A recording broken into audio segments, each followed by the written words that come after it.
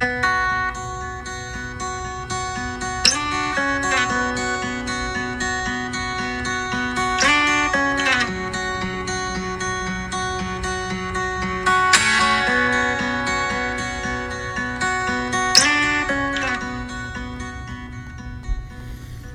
it going, everybody? Welcome to another edition of Beyond the Blind. I am your host, Chris Adams. If you're following along on iTunes or Podbean, make sure you hit that subscribe button. Leave us a review, comment, whatever you want to say on there. Just put something on there. We've got a heck of a lot of listens, and I could use a few more reviews on this sucker. If you are not following along with us on social media, jump on Facebook or Instagram, type in BTBN, hit that like or follow button. There is a closed podcast group that's just BTBN Podcast. Jump on there. You can give reviews. That's usually the best way to get in contact with me. My days are so busy, man. I get messages all day long from calls, from podcasts, from different guys that I'm going to interview. So the best way to get a hold of me is probably through the podcast group. So that way we can just talk about different ideas for shows and what you guys want to see. If you need yourself a half-decent duck call, feel free to check out my Instagram page, Unstable Calls. I can put together a nice paperweight for you for an event, something that you want to memorize. You can get a gift for somebody, whatever. Summertime is dwindling down. We finally had a nice cool streak today, which is nice because I had to haul a bunch of loads of brush to the freaking recycling center today, and it was nice for it not to be 98 degrees outside. I think it was like 86.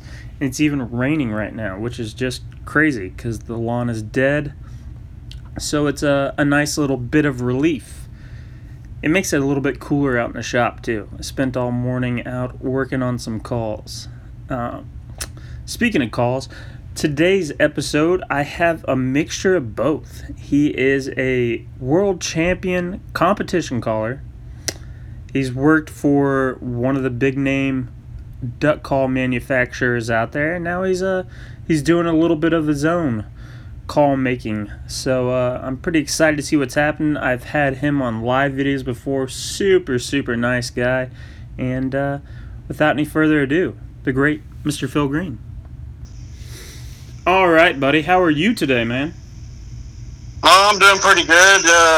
Me and my wife just got back a little while ago from having lunch. It's our anniversary, so we went and had some fajitas, and I got a full belly going on. I was gonna say, congratulations to you, man. That's sounds a lot better than what I was doing this morning. Yeah, it's been 8 years. It seemed like time just flew by, though. Dude, that's the best. That it really makes a huge difference when you're happy with it, right? Yeah. It changes when you first get together. You have that infatuation thing going on, and then after you've been together a while, you start learning to live with each other, and I think your love grows stronger, Oh, exactly. It comes down to, can you deal with the annoyances? That's exactly right. That's the way. I think we've pretty much gotten used to each other. Oh, well, that's good, man. That's fun. I came home from work last week, and I don't know, like 5 or 6, and the girlfriend had texted me, and she's like, "Hey, I did a really awesome thing today," and I was like, "What was that?" And she showed me a picture. She had trimmed all the brush and trees, and manicured up the whole lawn and stuff like that. And I was like, "Well, that's awesome, really good." What'd you do? I could get mine to do that. Well, I was like, "What'd you do with all the brush?" Well, it's all in a big giant pile in the front yard. And I was like, all right. So this morning it's my first day off, and she's like, I need a favor from you. I was like, oh, what's the favor? Is it a 10-minute favor, or is it a favor? And so I spent the first bit of the morning taking brush off, like 4 or 5 trips out to the recycling facility, but it was worth it. The front yard looks great now, and realistically it would have been me doing the whole process if it was anybody else. So it's like, yeah, mine's been getting out of hand. I've actually been out there with the weed eater this week. With my leg like it is, I can't do a whole lot, so I'll get out there and work for about 15-20 minutes, and then I'll take a break. And Yeah, man. I've got a little guy that comes by and cuts the grass for me every once in a while, but he don't like to weed eat very much, so I'm having a big job going all the way around the house, and I've got some other stuff in the backyard where it's grown up. Well, freaking luckily, man, it's been super dry here. We just caught our first glimpse of rain today, but I don't think I've had to mow in 2 weeks, and I think I'll be good for another week because it's been so dry. But yeah, the weeds always seem to grow no matter what. Yeah. It seems like it's kind of slowed down growing a little bit the last week or so here, but yeah, I think they're calling for some rain for the next few days. I think Wednesday and Thursday for sure. But are you guys not getting any today down there? No, not so far. What city are you in Arkansas? In Weiner. Okay. You're only like 2.5 hours south of me. Oh, okay. Yeah, we're getting it's like 20, 25 minutes south of Jonesboro. Yeah, that's not too bad. I'm up in Springfield, Missouri, so it's not too far. I've been there a few times up to the Bass Pro Shops and passed through going up to Kansas City and all that. Yeah, it's a weird little it's like a big town, small city. So it's kind of a different atmosphere, but I like it. It's kind of halfway. It's kind of big and kind of small at the same time, huh? Yeah, exactly. We don't have any of the like amenities of like professional sports or anything like that to really watch. But you have more than just a Walmart. Yeah. So, what have you been doing, man, with no duck calling going on? Just been fooling around in the shop a little bit. Really, I hadn't been doing a whole lot. I'm just trying to stay off of my leg and let it heal up. I went and saw the doctor about a month ago, and he said it looks like it's healing slow, but it's still got a crack in the bone, so... Did you get in a car accident? Is that what it was? Yeah, about 2 years ago. Yeah. August 7th on 2018, I got hit by a drunk driver. So, actually, I was leaving the Echo Call shop. I pulled out, and I was about a block forward, and she come barreling behind me. Dang, man. And they said that she was, like, I don't know if she was having seizures or what was going on, but... They said she had taken a whole bunch of pills, and she was actually on her way to drug court running late and was running 90 miles an hour down the road.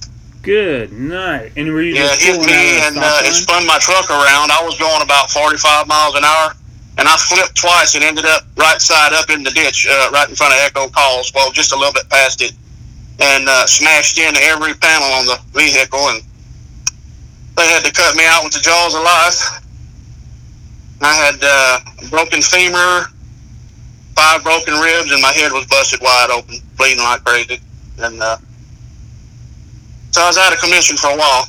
Yeah, I remember seeing all those pictures over the last couple of years and hearing about it. And it's just been a minute since I've even seen it. But I'm glad to hear you're doing better, man. That's crazy. Well, I've had to have 3 surgeries on my leg, and I don't understand why the bone's not healing. I guess maybe because I'm older, and that femur's a real big bone. Oh, yeah. And it takes a lot of blood flow to get it healing right there. So it's just a slow process. Most people would have been healed up by now, and all my ribs have healed up fine, and everything else is fine with me. It's just that leg. And I get around pretty good on it. It just seems like if I have to stay on it for longer than 20 minutes or so, I'll start having problems. Yeah. So, yeah, those freaking ribs are something else too, man. You can't sneeze, you can't cough. Oh, yeah, it was rough. Yeah, it's they're freaking brutal. I was in the hospital bed, and they had one of those, like a bar going across with a chain hanging down. And I had to try to grab that chain to move myself around in the bed. And, it was a rough deal. It's crazy, though. The ribs healed up pretty quick. I was back blowing the duck call. They let me sit in the chair and blow in the contest like 2 months later. That's insane. And I won, too, so that was what was crazy about it. But my ribs healed up really quick. That's why I don't understand why the leg hasn't, but yeah, all in good time, I guess. Right, I was going to say, I'm not even close to a scientist or a doctor. I won't even pretend to know why, man. So, how'd you get into this duck calling thing? I remember we did a little live video a couple years ago about it, but for the people who haven't watched that, tell me your duck calling history, man. Well, it all started off just from going hunting. Whenever I was about 15, my grandfather and my uncle took me out hunting, and I got hooked on it pretty quick. And my grandpa hadn't been in a long time, and my grandmother had passed away a year or two before that, so he got hooked on it also. And there was another lake probably 15 minutes from our house that they drained it out, and it was dry for a couple of years, and a whole bunch of willows and stuff like that grew up in it, and they pumped it up full of water, and he started hearing about a lot of ducks in there. So me and him worked together to build a blind in that lake. And with all that going on, my dad also got involved, and he built a blind in that lake too. And we did real good in there for a few years. But I had no idea what I was doing calling or anything like that. I just had a little cheap call, and I'd go out there and quack and feed call at them and stuff like that. But as time went on, I got more and more into it. You know, I started, like, every year whenever Walmart would start putting their hunting stuff out, I'd be down there buying the duck hunting videos, and I ran across a couple of them that guys were blowing custom calls and stuff like that. I never heard of anything like that back in those days. I was just blowing a cheap call, like whatever I could find. Duck Commander, or Haydale, Primo's, Winch, just whatever was cheap at the store I would get. And see, you're mentioning those two names. Before we jump too much further, are you originally from West or Eastern Texas or Louisiana? Is that something I remember correctly? Or are you from Arkansas? No, I'm South Central Louisiana. Okay, down in New Iberia. I was gonna say, you mentioned those names, man. It struck up that memory of that. Yeah, I was listening to you and Mr. Easton talk the other day, and y'all were talking about south of I-10. Well, that's where I am. South of I-10, down there with the crawfish and the boudin and all that stuff. Yes, the real South. Yeah. All right, I'll let you get back to it. Sorry about that. But anyway, just from watching those videos and stuff like that, I started seeing some guys blowing some fancier looking calls, and they sounded really good. So I started looking them up on the internet and getting more into it and learning more about custom calls. Eventually, I bought a few of them, and I don't know, I was just obsessed with learning how to blow them. After I spent the money on them, I was like, I got to learn how to blow these things now. So, and I loved hunting back then. That's all I could think about all the time. So, I wanted to get good at those calls and kill as many ducks as possible. So the goal was to get as good as you can to put more ducks in the spread was the idea. Yeah. And eventually I heard about the World Championships. I never even knew there was anything like that before. And we went to the Gaydon Duck Festival one time, and I heard a duck calling contest over there. And it was mostly guys blowing a bunch of double reeds and stuff like that, just doing like meat calling. And I liked it. And I tried to start doing some of that stuff, but I didn't get too far into it before I heard about that World Championship stuff. And I ordered up a video for that. And when I started hearing these guys ringing on these calls and the crazy feed calling they were doing, I was like, man, this is something else. I've got to learn how to do it. So I started spending a lot of time trying to figure that out.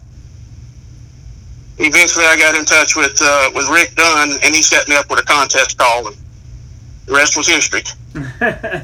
Yeah, man, it's such an interesting thing with the duck calling side of things, because just like yourself, I think so many guys go out to the blind and they're doing, they get a little bit better. They might hunt with a buddy who's a little bit better. But then you hear the guys that are out there at, like the World Meat Championship and then the Main Street guys, and you're just like, holy cow, there are like real high-level professionals in this thing, man. There's a next level to this thing that I haven't even heard before. And it's pretty wild. Yeah, and a lot of those guys didn't start off sounding like that, trust me. Oh, yeah. It took many, many hours of practice. I used to practice for like 6 or 8 hours every single day. And, every time I had a chance, I had a call up, man, I was blowing on it. And eventually, I started becoming competitive after a couple of years of doing it. But, yeah, the whole goal was just to get better at killing ducks. And I don't know, it just kind of fell in my lap. And the first few contests that I called in, I did pretty good. I went over to Texas and called, and I think I got 4th in a regional. And then I went over to Louisiana State and got 2nd that year. So I was like, well, if I can get 2nd, I think I can win this thing. So the very next year, I practiced even harder and I went to the state and I got it. So. And that was when you got to punch your ticket. Yes, sir. Yes, sir. Well, yeah, man, I remember you telling me a little bit about that. You did pretty good that first year too, didn't you? Like, yeah, I got second runner up. Yeah, that's so crazy when guys like that, with kind of like Mingo did that in 17. Yeah, he got second place on his first year. Yeah, right. The year that you won, it was 16, wasn't it? Yeah. Yeah, it's so wild that guys can just jump in there, and I feel like it has to. But I believe he was kind of like me. I think he had probably did it for a few years before he finally got qualified, and when he got up there, he was ready. Well, have you heard his story that year? I think I listened to a podcast with him in it, but I'm not remembering for some reason. Okay, so he had been doing it for a couple of years. I can't remember exactly how many, but he had decided that year was his last year. If he didn't win, he had never won a contest. If I remember correctly, he hadn't won any contest. And he said if he can't do it and punch his ticket this year, then he's given up on it. He said he was done with it. It was time to start putting attention to something else. And then he went out and won, I think it was the Missouri or the regional. I think they were both held in Kansas City at the same time on the same day in the same place. So one of the two state contests, and that was the year that he had punched his ticket for the first time. But he was one contest away from, quitting. And then he goes out that same year and finishes runner-up to you. Yeah, and he sounded exceptionally well, too. And that's how it happens, You get on the verge of winning, and finally it comes down to just having the confidence to get it all out when you get up there. I'm normally a real nervous person when I get up there, probably more nervous than anybody else, but once I start doing it and I get into the hang of it again, the confidence starts building. That's why and there's a lot of guys that'll win the first contest they call in every year, and most of the time I'll come close to it, but maybe the nerves will get me a little bit, and it'll take me 2 or 3 contests. But it seems like after I get enough stage time, calling in 2 or 3 contests, I like to do it later in the year. That way it's building up for that world contest. And each one I call in, I get a little bit more confidence. And that's where it lies at. Just knowing that you can do it and getting up there and doing the best you can. Yeah, getting those reps in, too. I can't remember if it was Hunter Grounds I was talking to about it. About getting the reps in and getting the stage time in. Because you'll see guys that are like, Mingo, Seth Fields, Shanahan used to do a little bit more, but guys that go to every single contest all over the freaking United States. And I was talking to him, and then you have, I remember seeing you and Logan specifically at the time, where you guys were entering maybe 2 or 3 a year. And I was like, the preparation, because it just feels like there's other guys that are doing so many contests. I don't know if there's a benefit to doing too many, or doing like 3 or 4 just to tune up and get your mind right and then be ready. I don't know. I think everyone's a little bit different. I was focused in on that one contest, the Main Street style, and I'm sure if I would have put a lot of effort into the meat calling, I may have been able to do well in it. I don't know, but for some reason I just had that one focus on that, and that's why I didn't call in so many of them. I would just try to get qualified, and then after I was qualified, I'd maybe look for an open or 2 to call in, and after that it was the world contest. And I just didn't want to confuse myself with anything else. Well, yeah, I think that's a really good point, too, is, you guys that get to the top level, can call in so many different areas and be good. Because if you're good enough to get to a world champion level or, top 10 in the world in one different type of calling, there's no doubt that you can get to the other ones, because you see guys like, a Shanahan who can do freaking everything. Corey's really good at doing everything. Seth freaking picks up everything. And, heck, Robbie Iverson, he's done really good in Worlds. And, of course, he's a freaking beast on a goose call. Like, all the guys that do all the different genres and can be great at everything, it's just because they do those other things, but I have no doubt in my mind anybody who can get to a world championship level could do any genre they wanted to. And I really feel like being in more contests, whether it's the same style or not, just getting on that stage, no matter what you're doing, it's going to make you more comfortable. Just being in front of people more and getting those rounds out and having the pressure of being in a contest, no matter what kind it is, you know. But yeah, it's those reps. You know, just feeling comfortable. It really helps. Yeah, just feeling comfortable. It was funny. I was talking to Hunter about it, and he was saying how guys... Okay, let's just start with yours. What round are you most nervous in? In the first round. In the first round? Not the third? Yep. No. Man, I would always think it would be the third. In the third round, I feel like I'm playing catch-up because I know I probably didn't do the first round quite as good as I should have. So in the third round, I'm just fired up. And I go out and just try to just hammer it the best I can every time. It's always normally my best round. I got you. See, that's... But everyone's a little bit different, you know. I mean, like I said, I always get so nervous in the first one. The second one, I'm like trying to make up. And then on the third one, I'm trying to make up for it. And I don't think if I haven't done better in those, I would have never finished as well as I have. Oh, yeah. I mean, you got that final round push that makes all the difference in the world. And that's what I was asking him about. And he said the first round as well. And he's like, no, by the third round, they've already heard me twice and want to hear me again. I know I'm good on that end. It's just about putting down the best routine at that point. Each time, whenever they call your name back and say you're going to make it to the next round, confidence builds again. Like, all right, well, I'm in here, but I didn't get that last one quite as good, so I got to get out there and I got to try just a little bit harder this time. And you loosen up a little bit each time. Do you feel like that confidence is like one of the most important aspects of it? Oh, absolutely. Yeah. Absolutely. You got to know that you can do it. And it's not really about being cocky, but you kind of have to in a little bit of a way. You know what I mean? You have to know that I've got it in me. I can do this, and I'm going to. And there's nothing going to stop me. You know, there's a lot of great callers here, but I'm not going to do any good at all if I let my own self psych myself out. Right. Yeah, I agree. So main thing is just getting out there and doing it, though.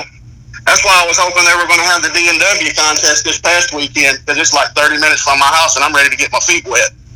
But, man, I don't know what they're going to do. There was a conversation last night on one of the forums talking about, you know, what's World's going to do with all these contests canceling, and it's like, you know, right now they've got like 7 people who've punched their ticket, and theoretically there'll be like 25 if they have all the contests they say they're gonna have, which is just crazy. I don't know how they're gonna work it out.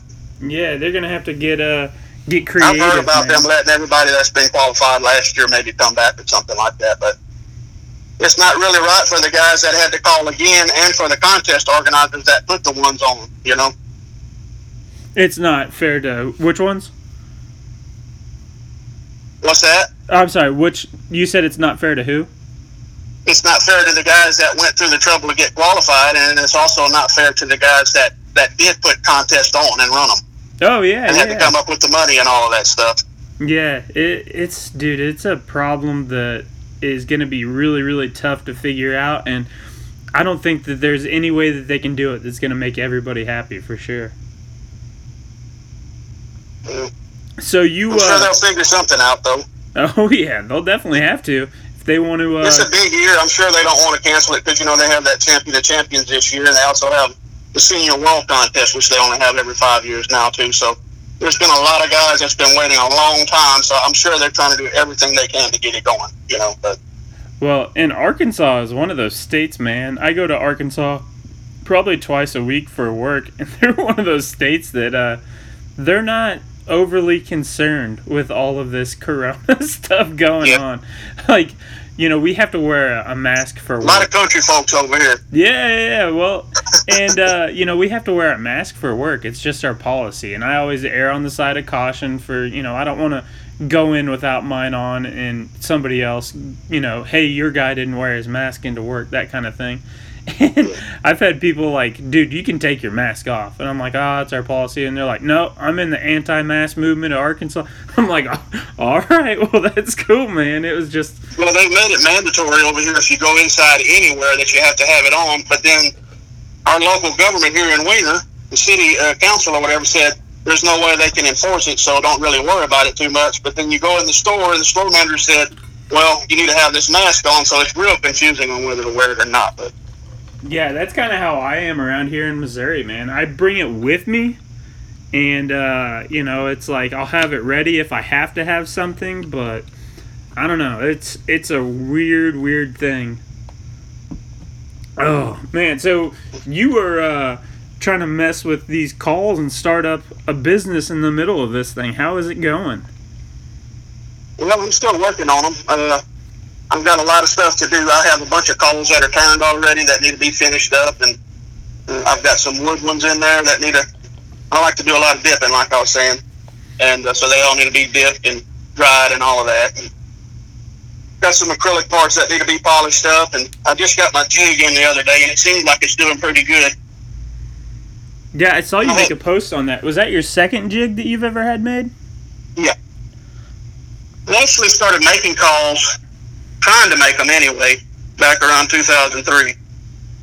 And me and Dad went in together on it, and we bought some cheap equipment. I got a lathe that was probably like 5 or 6 foot long, and it was for like making table legs and baseball bat. I mean, just for like long parts and stuff like that. And I was chucking it all the way down to like 2 or 3 inches. And the way it was set up is like it didn't have Morris tapers or anything, so you really couldn't get any type of accessories for it. So everything that I had to make by hand. Like my mandrels and all that stuff, I got real hard wood, and I turned them down as close as I could with a little bit of a taper, so I could slide the barrels on there and turn them. And then, everything was hard to do. And eventually I upgraded my equipment over the years. But there's still a few tools I need to get. Man, it gives you a found respect for your tooling when you have to make all the other ones yourself. Definitely. Definitely. So, did you, were you competition calling before you got into, I kind of started it both around the same time. Right on. I started learning more about custom calls, and so at that same time, I started trying to get better on them, and I started learning how to make my own at the same time.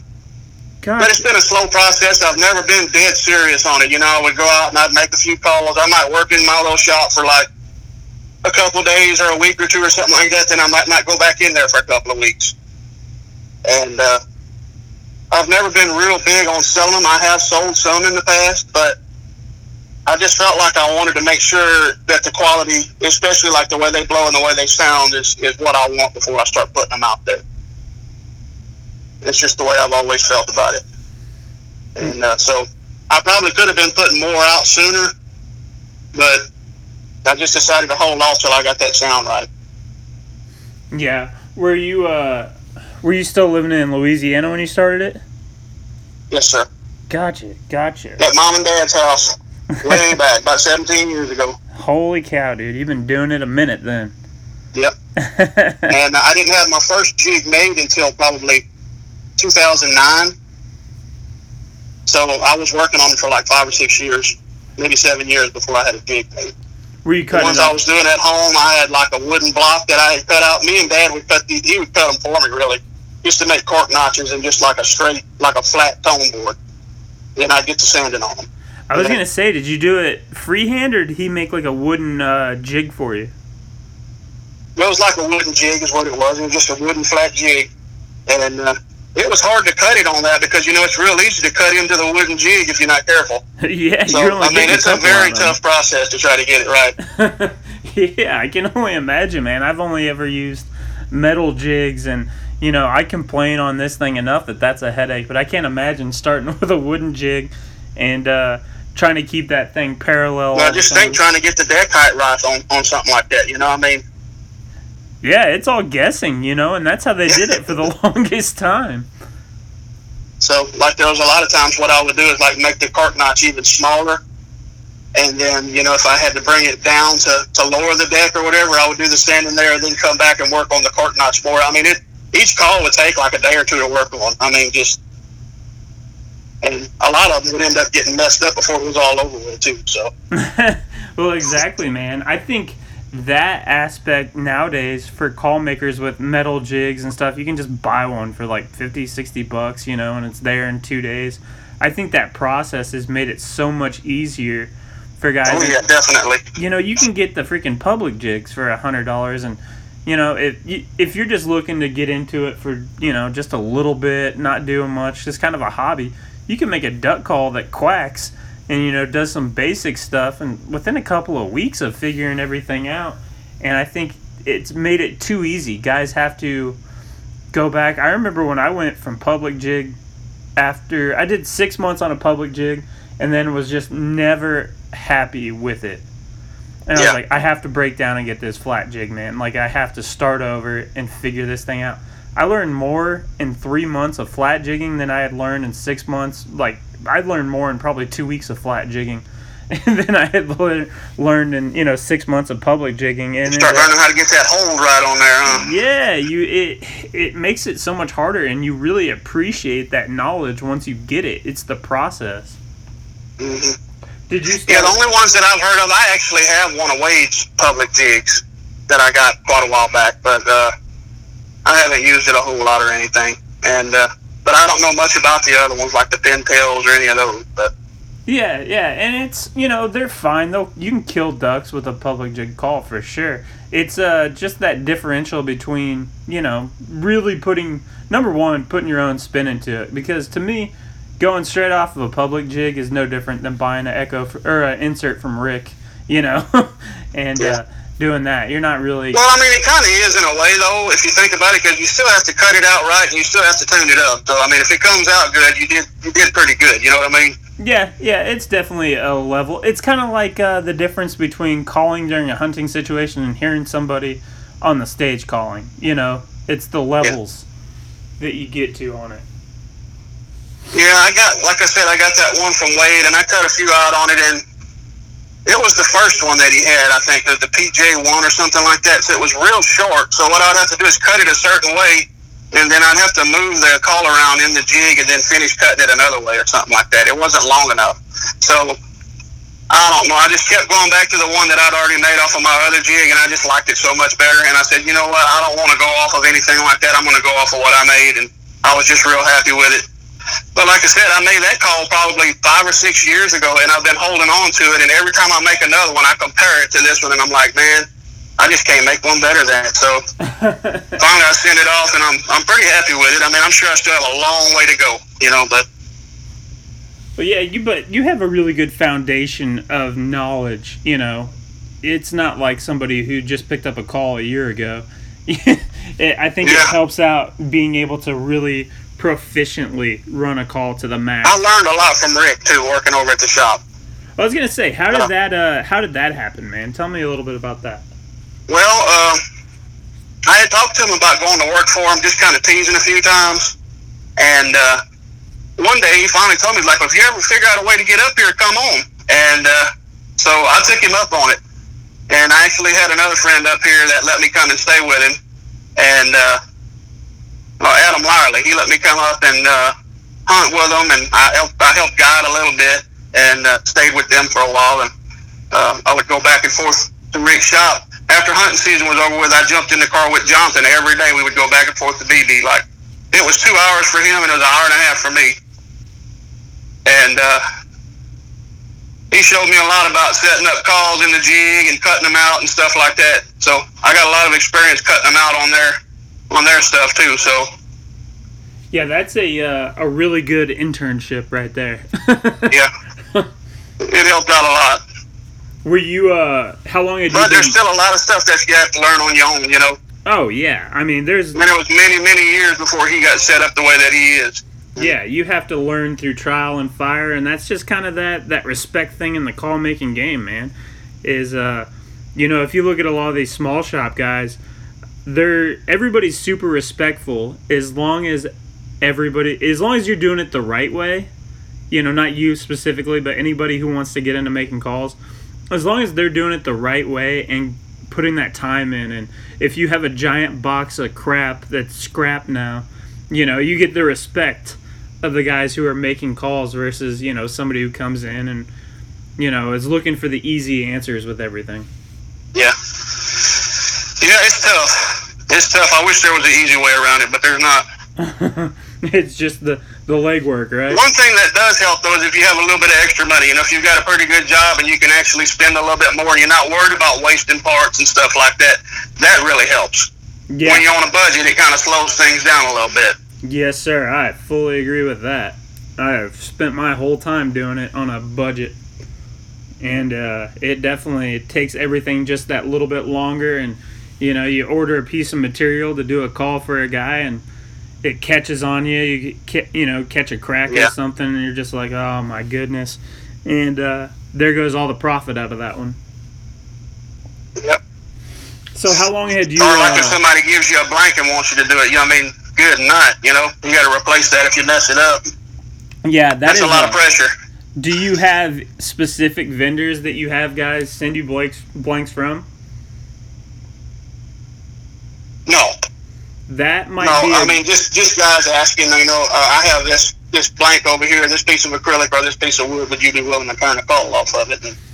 That's one of the things that you might look into, I've done over the years, is try to send people to guys that I know put out good blanks and stand behind their work and stuff like that, because I've had some that people have no idea where they got it from, or it's been through trades and stuff, and it's like, if you go through a vendor that you've used before, like if people hit me up and they're like, hey, I want a call made out of this, and I'm like, well, I don't have any of that right now, but if you hit this said person up, or this guy up, have him, you go for it, grab it, and have him just send it directly to me, save the shipping, and I know if something's bad with the blank, he's just going to replace it for you. That type of thing. It's made a big difference in, That's good to know. Yeah, that scrap cost, man, because that stuff can add up really quick. Well, I've seen some of your calls. You've got some beautiful work, man.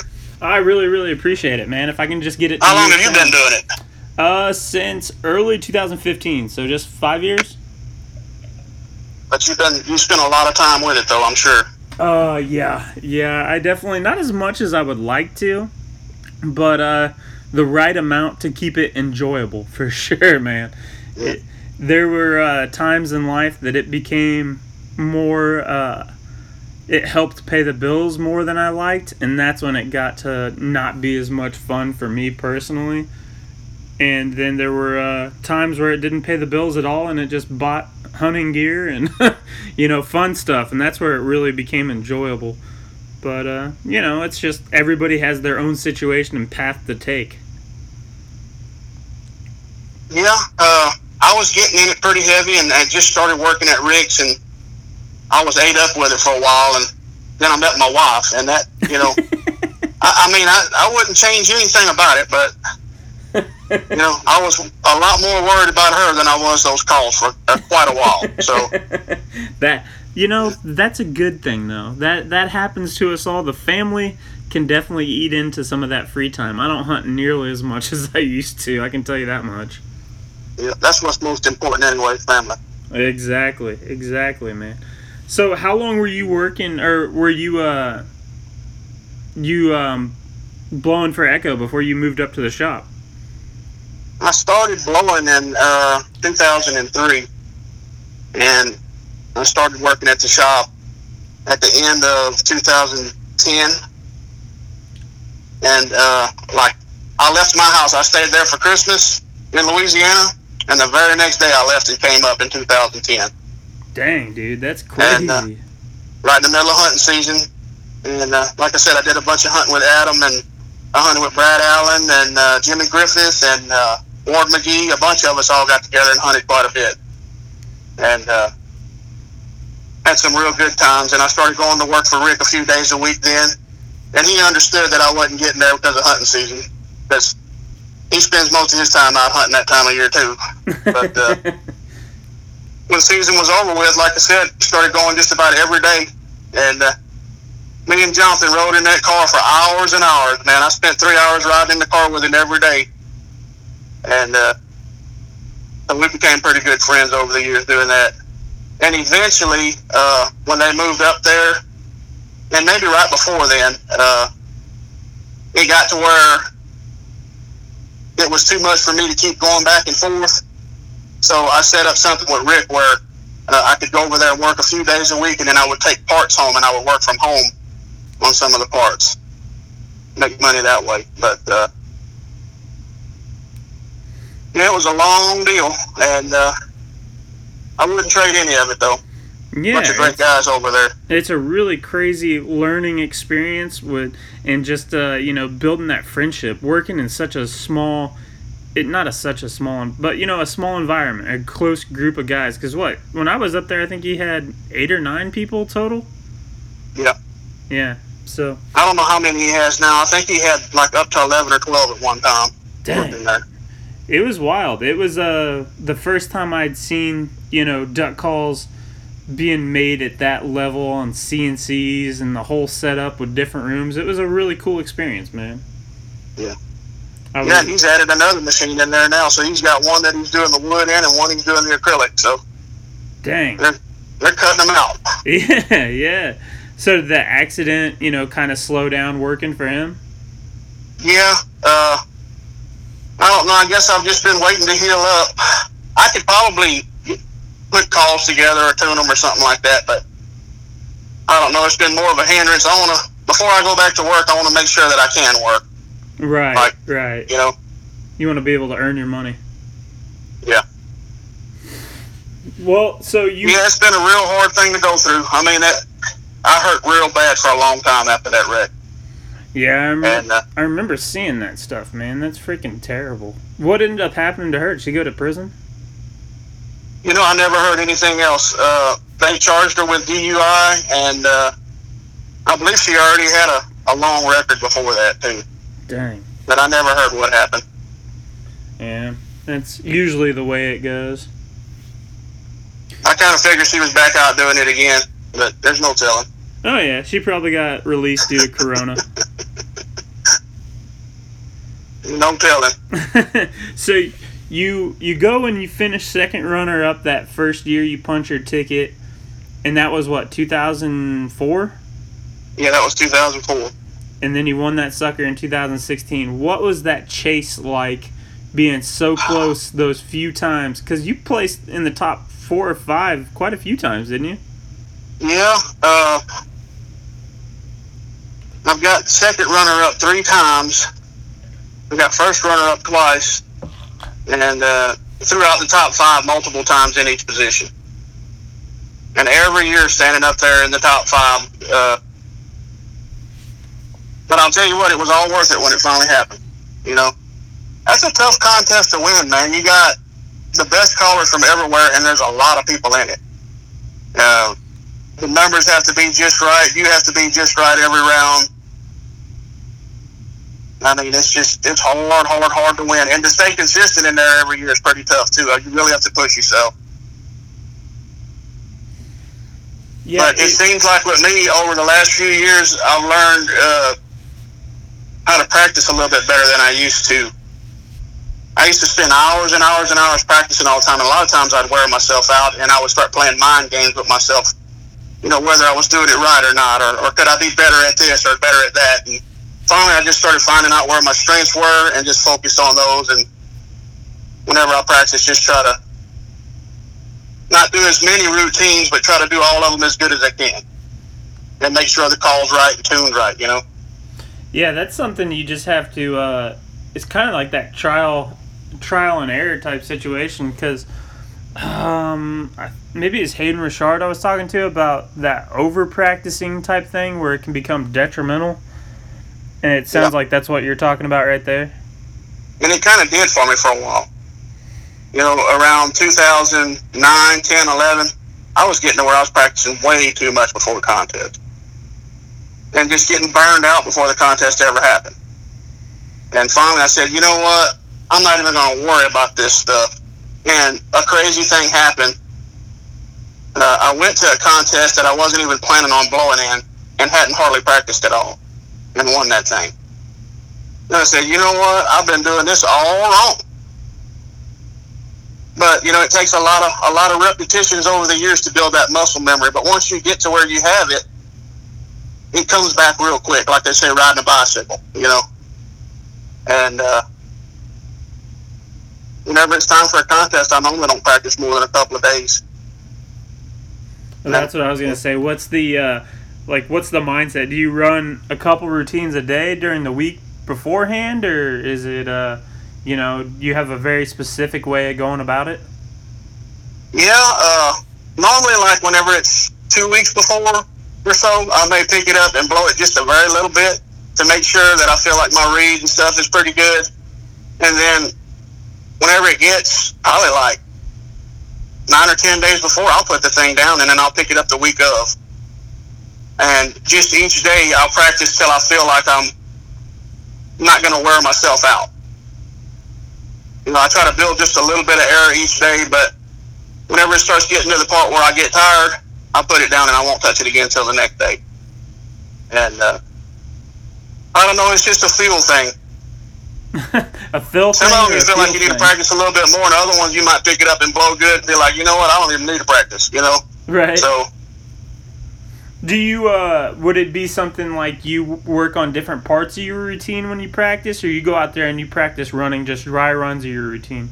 Well, when I first start, I just do parts of it. I may practice a couple of short hails and stuff like that. I don't try to just immediately build as much wind as I can right away. I try to do it over time. From each day trying to gain just a little bit more. And, but I'll start off with small stuff, just doing short hails, and then I'll get into doing my ducks and my feed and stuff like that and getting all that stuff ironed out.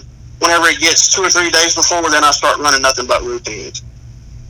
And running the clock. Because, when you don't practice all the time and you pick it up, your timing might be just a little bit off. So you got to make sure you're not going to go past that buzzer. Oh, yeah. Yeah, then you've wasted a whole lot of time. But one thing, and like I said with me, the confidence thing is, if I practice too much, say if I start 2 or 3 weeks before and I start practicing hard every day, well, you can start playing head games with yourself if you're not careful. And that's one thing that I was doing. So I feel like when I pick it up, normally when I haven't blown in a while and I pick it up, it seems like it feels pretty good to me. And maybe not the first day. The first day might feel all right, but normally by the second day when I pick it up, I start feeling good about it. And I try to keep that confidence getting stronger each day. And, my good friend Rob Watts, he helped me out a whole bunch years ago when I first got started. He worked at Echo back then. I used to call him up probably 3 or 4 days a week blowing routines over the phone. And he told me, he said, there is a peak. I said, what's the peak? He said, well, once you've been practicing too much every day, you build yourself up to a point where you actually start going downhill rather than getting better. So you got to find where that peak is and try to peak right for the contest. And so that's what I've been working on all these years, trying to figure out where that peak was. When did you come up with this crazy bent over style that you got going on, man? Because I've seen more pictures of the top of your head than I've ever seen with any other caller. I don't know, man. I've always slunched over a little bit. Whenever I first started, I kind of hunched over just a little bit. And as I've gotten older and fatter, it seems like I may have just a little bit less wind than I used to. And for some reason, when I bend over more like that, I just get more control over it. I don't know why. But I was blowing in a contest a few years ago, probably 2014 or so. And standing straight up and blowing, and whenever I would blow, I could hear the call wavering just a little bit, and I was like, what's going on here? So I kept on trying to figure out what it was, and one day I finally bent over and did it, and that note come out just as straight and pretty, and I said, you know what, I'm just going to try it like this. So the next contest I went and called, and I did it, and I stayed like that the whole time, and I blew pretty good. So I was like, well, maybe this is what I need to do, and I just stuck with it. Yeah, I don't know that I recommend that for everybody. You just got to find what works for you.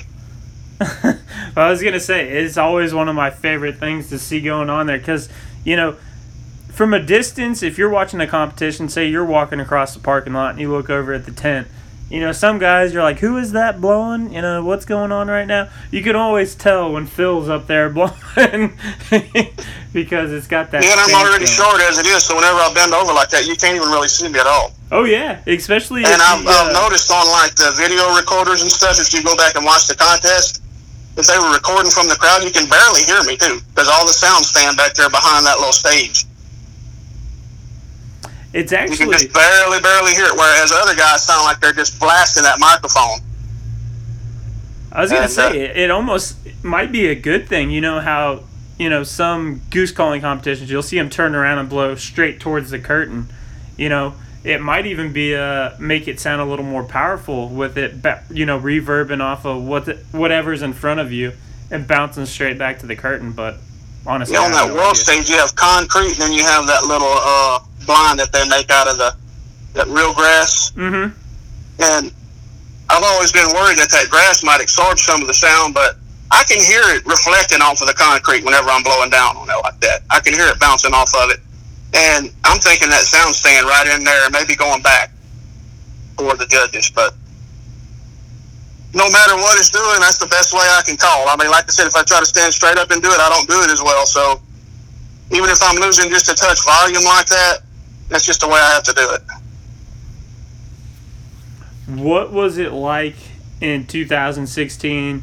You're standing up there again, waiting for your name, waiting for, you know, all the different guys getting their names called. What was it like when you heard them finally call you out? Man, it's hard to say. Because there's been so many times that I've been right there, you know, and the nerves start building up. Is it finally going to be? And when it got down to the last two, I knew Domingo had blown good, and I knew that he had been blowing good that year for sure. And I felt like I had blown good too, so I didn't know who it was. And when they finally called it out, it was like a big old pressure was lifted off. And man, all I can do is scream whenever I heard it. That was all I could do. I just belted out, woo, loud as I could. I remember I went over to Max Prairie Wings a couple of weeks later because I had won a shotgun with it. He said, "Oh, look, it's Ric Flair." Just whenever I was getting the gun, the guy back there said, "Look, it's Ric Flair." That's too funny, man. Yeah, I just belted out, and I'm not one that normally cries in front of a whole lot of people, but I had tears running down my face too. And I've been chasing, trying to do it again ever since. I don't know if it'll ever happen again, but I'm getting older. I'm going to keep on trying until I can't do it anymore, but I don't know how long that's going to be. Yeah, hopefully, man, get that leg healed up, because I don't know of a chair that puts you in that front lean position. You know, man? Yeah, and that's something that's been tough, too, since the wreck, because I do hunch over like that whenever I'm doing it. It puts a lot of pressure on that leg. So that leg will actually get to shaking pretty bad and hurting whenever I'm doing it. So I'm having to fight that off and try to concentrate on the routine at the same time. And it's not easy. Yeah, because the last thing you need is something else in your mind to be having to think about. Yeah, you need to be 100% focused. So, I mean, I just try to forget about it, but about halfway through that routine, you start feeling it. And I just try to fight it off the best I can. But do you have a single routine from all of your years that sticks out to you more than any other ones? Maybe it was your first one. Maybe it was the one, you know, the clincher in the third year. Maybe it was one that you stuck a reed in or something like that. Do you have anything that sticks out more that you remember? It's hard to say. I've changed it up quite a bit throughout the years, but I've kept a lot of things the same too. There was one time that I was up in Illinois, and it was before they moved to Peoria. I guess what was the name of that place? Was it Moline? And it was my birthday, and I wanted to win so bad. I went up there, and I was blowing that thing, and I was going along as good as I could remember. I mean, I was just hammering everything, and all of a sudden I was I was going into that build-up for the comeback, and I locked that baby up.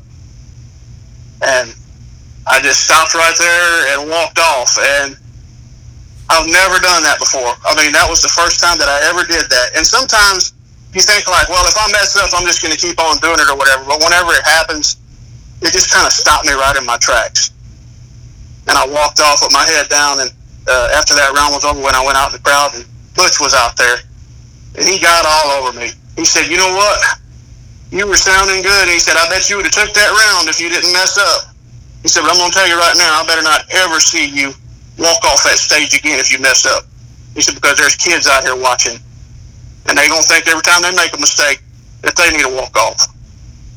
And I said, yes, sir, and I've tried my best. Now, there was another time, the year after I won the world, I went back and I locked it up again that year. Yeah, that was in the second round. I remember and that one stopped me cold turkey, too. Yeah, that one was, dude, that, yeah. I don't know if you ever even looked at what it was. It locked it up so bad I couldn't even blow it anymore. I mean, it just... all I could do is just stop and walk off, and I felt horrible about it, but... yeah, it was all I could do. It's tough, man. Once you get to that level, and, you know, I had watched the last 3 contests you had done before that, and, you know, just how locked in everything was. I remember it vividly because, you know, that was like when I was trying to broadcast all of them and, you know, trying to live stream contests for people. And yeah, I think you were at 229 at that point because that was in the second round, and I think Mingo was at 228, Seth was at 228, Logan was at 227 is something. And I was like, all right, well, here comes Phil. And then I was like, holy cow, this contest just got a lot more interesting, you know. And it was nothing against anybody else. It was just, holy cow, man. You know, this thing got... yeah, the first round was actually pretty good. I don't remember what I scored, but I was somewhere close to the top in that first round. Yeah, there were like 7 or 8 of you guys that were all within a point. And I was hammering on that second round, too. The first half before I made that mistake was as good as I could go. And I don't know what happened. I had been... I had a Halls in my mouth not long before that. And after the whole contest was over with, I never looked at my call again after it happened. But when it was over with, the very next day I pulled my call out and I tried to blow it and it wouldn't blow. And I looked at the call, and underneath the reed there was a big old yellow drop, the same color as that Halls that I had in my mouth right before I went on stage. I guess I had a little sore throat that day or something. But I thought I had washed my mouth. Normally if I do something like that, I'll kind of slosh with some water out of a water bottle or something like that, you know, and try to clean everything out, because, man, on those contest calls, they're so precise. If you have one little bitty thing get underneath there, it can completely mess it up. So you see guys with dollar bills underneath the reeds trying to get the moisture out, and people steadily blowing underneath them and flicking them and trying to keep them as clean as possible. But it just wasn't my day. And I guess, God has a plan for everybody, and that wasn't his plan for me that day, I promise you. Well, I have no doubt in my mind you'll be back out there and killing it again as soon as they allow us to start doing these things again, man. Yeah, I hope it's pretty soon. I was actually fired up this year, and it kind of put a damper on it. Yeah, it's been a weird one for sure, man. What do you think about these online contests? They're pretty good, and I believe they're getting a lot of guys involved in it that wouldn't have normally gotten in there, and I think with them doing well on there, it's going to give them confidence to actually get into the real ones. I agree. But, talking about that, having contests and having interest, I remember one thing that when I got into it that has changed from back then until now. And what used to happen is that a lot of these contests, especially if you had to travel, they always had some kind of a party or a gathering or, a meal or something where everybody got together after the contest. Like over in Texas, I used to go to Mike Barnett's contest, which is a Gulf Coast regional, and we would go up there, and after the contest was over with, they had all the ball, crawfish, and beer you could eat and drink after it was over with. Then up in Kansas City, they used to always have barbecue, and there was always something that went along with a lot of the contests, and I just don't know that I'm seeing the camaraderie that I used to see with it, and I believe if that came back, it would help a whole lot. Yeah. Because, you can only really have one winner, and the rest of the guys are all, they're wanting to do good, but when they don't, they have to move on to the next one. But whenever you can get together with your friends afterwards and talk about it and have fun and hang out for a while, it kind of helps smooth the whole thing over with and get you ready for the next one. So. I agree, man. I've talked to other competition callers on this thing, and I think I was talking to Steiny, and we were talking about it, and I said, what's really missing, man, is the guy who's been doing it less than 5 years. Those new guys that are sticking around and hanging out and still going out there and trying to get better. Because it seems like right now everything is super top heavy. The guys that show up are the guys that always show up. And we're missing those new guys that are coming through. And that's what they really need. And I think those online competitions are really helping with that. But those, just those rookies and guys that have been doing it a couple of years to keep growing and keep getting better. That next generation. See, in 5 years you have a whole new crop of, guys that are doing it and going to everyone. Yeah, and it just doesn't seem like everybody's hanging out very much after they're over with. Yeah. And that's something that makes people feel more comfortable about, learning from other people. Excuse me. Learning from other people and just getting to know everybody and making you want to come back. Like, okay, I'm going to try to win, because that's what we all want to do when we go. We're all competitive. But when you don't, you're going to have a good time anyway and get to see all your friends. And it just seems like a lot of that's going away over the last few years. So I believe bringing that back would make a big difference. I hope so, man. I hope people, after this thing goes away and people start getting that itch for competitions and stuff like that, and hangouts and meetups, and we all take it for granted, and yeah. Once it's not there anymore, then you're like, okay, now what do we do, So it's crazy, man. These little phone calls and Skype sessions and stuff like that, it helps.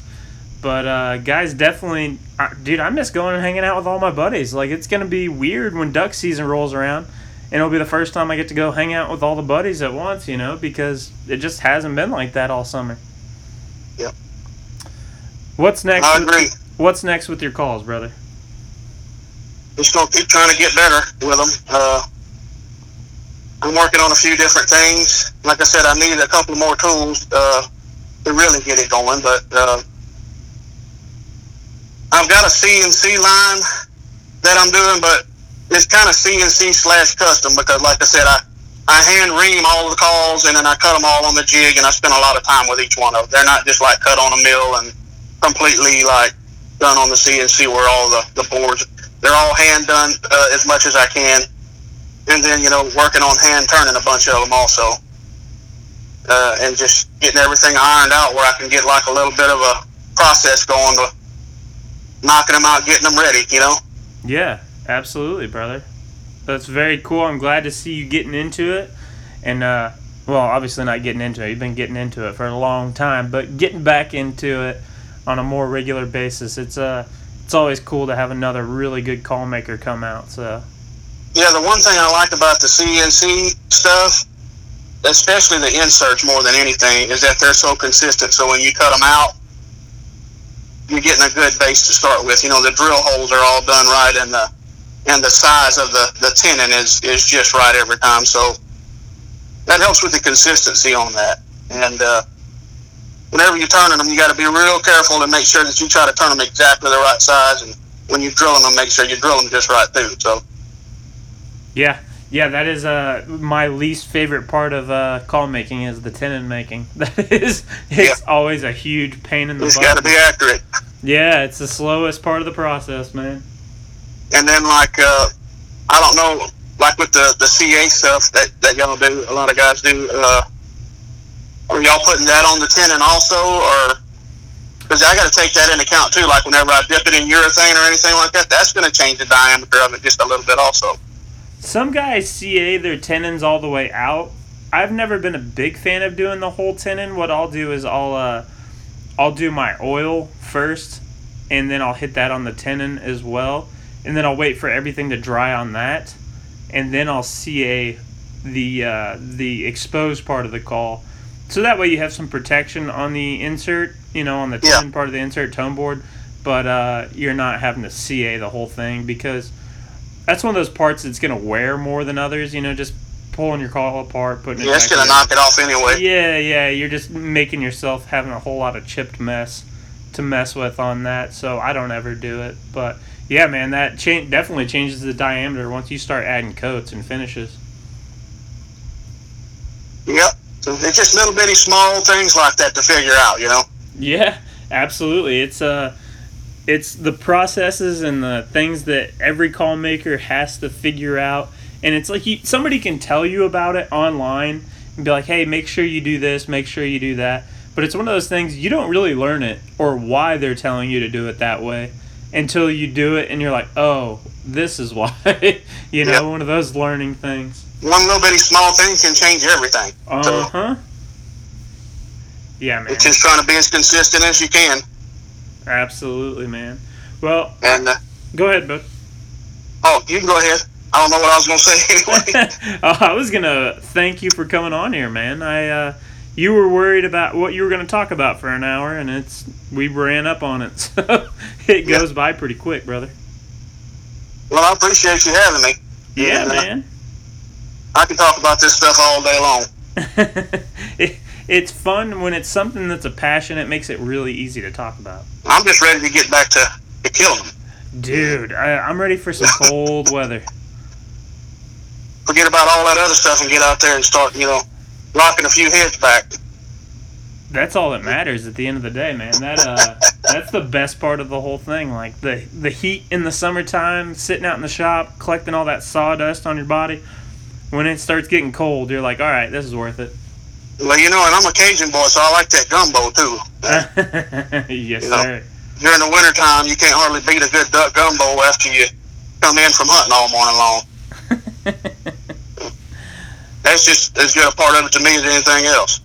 Yeah, well, that's the thing about you Cajun guys, man. Cook the crap out of stuff. Well, the only thing is trying to find the right stuff up here in Arkansas to do it with. Yeah, down there we got all those good butcher shops and stuff where they got the good Cajun sausage already pre-made and ready to go, and you get used to having all that to your access. And when you get up there, I found a few places, but it was hard. So I tell you, man, that is one of the things that I miss about living south the most is the food. Yeah, definitely. I make a pig out of myself whenever I go home to visit the family down there. Yeah. Right? That's the best time, man. And get that good food. Yep.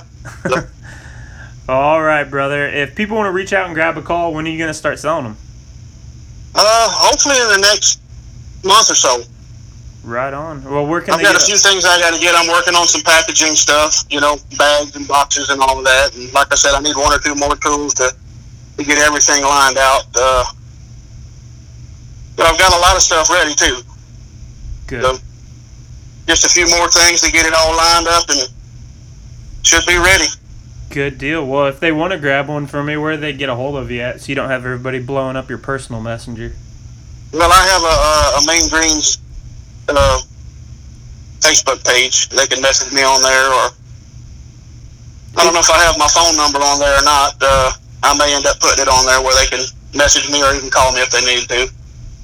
That's good. And it's Mean Green Calls, not Mean Green Custom Calls, right? Yeah, Mean Green Calls. Good deal. So that way everybody on here knows exactly where to find it. Yes, sir. All right, buddy. Well, I'll let you get out here and enjoy the rest of the day. I'm going to go spend some family time, maybe tune a call or two, and, stay out of the heat as much as possible. Sounds good. Been good talking to you. All right, buddy. I hope you take care, man. All right. Bye-bye. All right, bye. All right, guys. World champion Phil Green started making Mean Green calls. Check him out. See what's going on. Hopefully you enjoyed it. Hopefully we get back to duck season and competition calling and call-making gatherings and all that stuff soon. If you enjoyed it, make sure you hit that subscribe button. Leave us a review. Share, like, do all that nonsense. Yeah. Have a good one.